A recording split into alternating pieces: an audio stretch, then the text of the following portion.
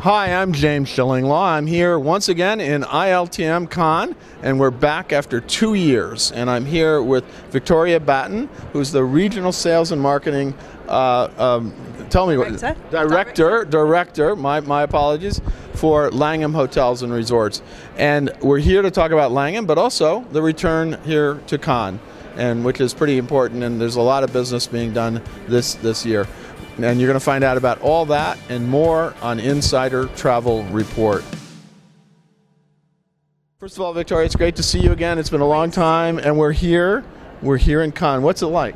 It's fantastic to be back. It's just so nice. Obviously, this is always the culmination of the year, the most fabulous travel show of the year. And just to see, I feel like I've seen more people in the last 24 hours than in the last 2 years. Well, you're probably true, actually. We have, exactly. You can find them just walking down the street in Cannes. Indeed. I know for me. It's our whole world back in one place. Absolutely. And I got to budget about 15 more minutes of time every hike I do here because I'm going to run into somebody. Exactly. Now, let's talk a little bit about what's going on at Langham.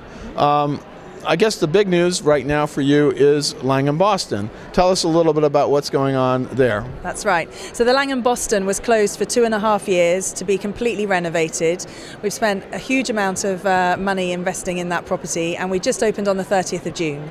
So the hotel looks spectacular. It's housed in the former Federal Reserve Bank of Boston, and we've really kept hold of that sense of the banking history, the heritage. So through colour schemes, through design techniques by Richmond International, the interior designers, you really have that sense of the bank, but also obviously everything up to date that our modern day travellers expect. And it sounds wonderful. I got to get up to Boston to take a look at it.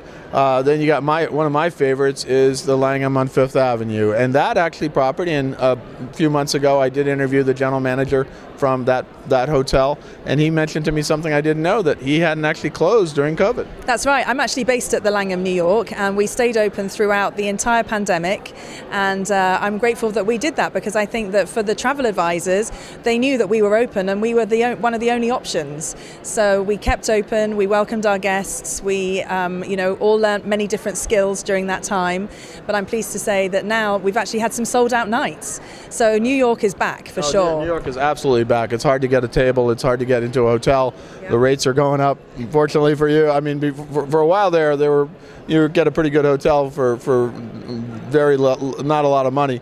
Now it's back to what it was. I think the market is allowing us to grow our ADR at this time. I'm sure that it will settle in the future as the leisure demand will soften. I'm sure we need to see the return of corporate travel a little bit to have some base business.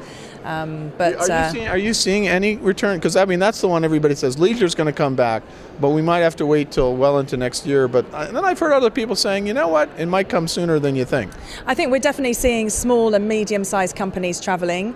The larger corporations are obviously more concerned with their due diligence and perhaps any liability issues. So we are seeing a little bit of travel, but I do believe that the approval process for corporates is greatly elevated. So it's really a case of the CEO approving for corporates to travel. But we're seeing a little bit, yes. Well, that's good, because corporate travel does have to come back for properties like yours. Now, talk about some of the other properties. You got the Langham Chicago, right? That's right. At the Langham Chicago, we've done some really fun things during the pandemic, which we're continuing, such as just being able to book the swimming pool privately. So if you're a family, if you're a group of girlfriends away for the weekend, you can have your own mini pool party. The same with the cinema suite. So we just really tried to think about how guests felt about being private, knowing who else was watching the movie. So that's good. We're also, our fantastic spa at the Langham Chicago has really drawn in people for the staycations during this period. No, that's great that those properties. Now, let's talk about some of the other properties you want to highlight. So further afield, the Langham London, obviously. Absolutely. Not only are we pleased to be able to welcome Europeans to the States again following the 8th of November announcement, but also the Americans are welcome in London. And the hotel has the most amazing club, the Langham Club Lounge, which is a huge added value to guests, where they have 5 food and beverage offerings, as well. You can drink cocktails, drink champagne all day. And that's a consistent offering throughout our brand. And just going going back to New York on that, we're going to open a club at the Langham, New York in March. No, you told me that. That's right. So this will really elevate the hotel in the luxury landscape. It's only one or two other properties in the city that we've identified, so a real point of difference for us. And I assume maybe that club just could have a little view of the Empire State Building, maybe? Just that the club looks over Fifth Avenue. Oh, Fifth Avenue. A lot of our suites and rooms do look over the Empire State. Fabulous views. I've actually stayed in one where there it is. Directly there. It's just there. No interrupted views. So pretty amazing. Yes. Langham London. Anything else you want to highlight? We just opened the Langham Jakarta. So perhaps for anybody who's travelling via Bali to Bali via Jakarta, then that is a fabulous new property with many different food and beverage options, including Tom Aitkins from the UK. And then our next opening is in the Gold Coast, Australia.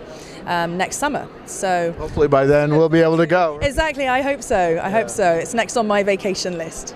Well, I know I was hopeful that Australia would be open in the first quarter.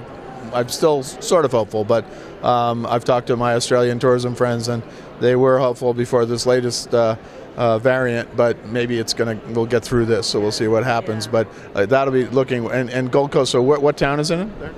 It's on the Gold Coast. It's right on the Apparently it's one of the first developments in 30 years in that area. Wow. So it's a hotel tower and then also residences right there on the beach. So now we go out to about 95,000 travel advisors in the U.S. and some in Canada. What do you want to tell them about Langham today? I just want to tell them that the Langham offers great personal, friendly service. We're not stuffy, we're not formal, and we're just very excited to welcome back people to all our hotels. Well, it's absolutely, from my experience at Langham's, they're great hotels to stay in. It was really, literally, the only luxury hotel you could stay in during the pandemic in New York City. And I did do that. You know, the restaurant was just barely open, but I ate in the restaurant.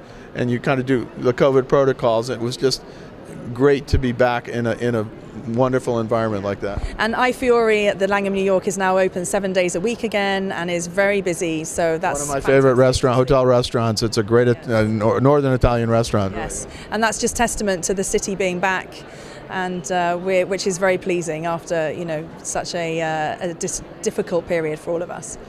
Well, Victoria, I want to thank you for taking the time. I know you're busy here. It's been crazy. You can see this is the board of all the different people, all the different companies that are on 3 different floors, as usual.